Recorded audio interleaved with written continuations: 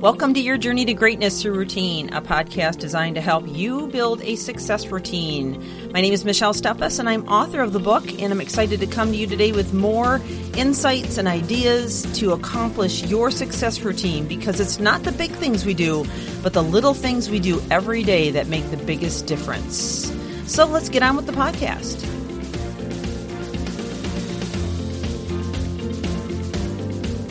Well, today we are beginning a brand new series on the power of body language, and this is going to be a fun series to go through. Actually, this happens to be one of the favorites when I get a chance to teach it, the body language connection.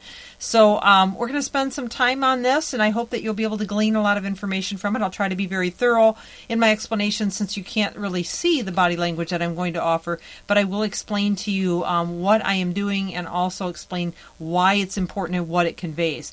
So we just finished a series on establishing a work-life balance. Hopefully you were able to follow us throughout that. There was a lot of great information in that, so if that's something that you have difficulty with, I would encourage you to go back and listen to the entire series. It was about a week and a half long, ending yesterday, but also share that with other folks who might benefit from it.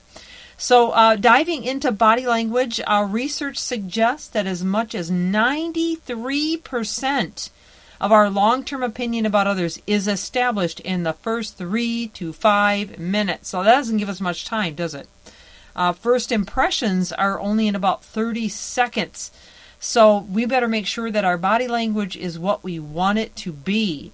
In fact, it's been stated that communication stems from only 7% of the words that we speak, 38% of vocal tones and inflection, 55% in nonverbals. So that's pretty spectacular when you think about it. That's a big number. So really, if you want to convey what you're trying to convey, you better notify your face and your body.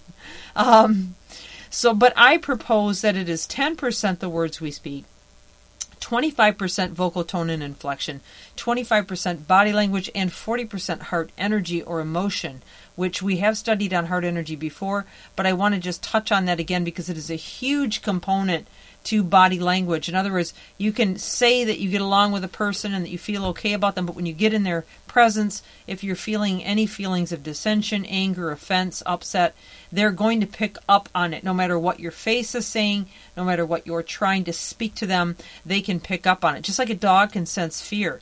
And we all know that when we get around somebody that we know doesn't like us, we can pick up on that. We can feel it. In addition, if you're going to go say to a job interview, you can ace the interview as far as your skills and your savviness. But if the employer is picking up on some kind of a hatred or offense from your last job, they're going to just end up saying, well, you know what, they had all the qualifications, but it just didn't seem like they were a good fit. So body language and heart energy really work together in tandem. And just to give you a quick reminder, if you've not listened to this before, please understand, HeartMath Institute, located in Western California, a nonprofit that's been around for decades, has studied the energy of the heart. It is a magnetic energy that is 100 times more powerful than the brain energy. And the magnetic energy is necessary for your heart to beat and to communicate with your brain. And when they put subjects, several, really hundreds, thousands of subjects in front of visuals, everything from fluffy puppies and kitties to murder scenes, they measure the magnetic energy from that person based on the emotions that they emit. So when you're in emotions like gratitude and compassion, love, joy, peace, kindness, forgiveness, all those kinds of things, you're 500 to 600 magnetometers. So you're actually attracting people to you. You're also creating this incredible energy where people want to be near you. And even if you take the heart energy piece out of it and just say, look, let's just look at common sense. I don't want to hear this heart energy stuff. Fine. But just common sense. If you're in compassion, love, kindness, forgiveness, gratitude, peace, patience, you're going to attract more people. I mean, there's just no way around that. If you're sitting next to somebody who's passionate about you or loves you or is in love with you, you're going to feel that, okay? But if you're in emotions like fear, apathy, offense, anger, malice, guilt, shame, upset, unforgiveness, people can pick up on that too. And you actually become a repulse. And the measurement, according to the HeartMath Institute, is 20 to 100. So it's actually repelling people in situations away from you and shutting doors on you, okay?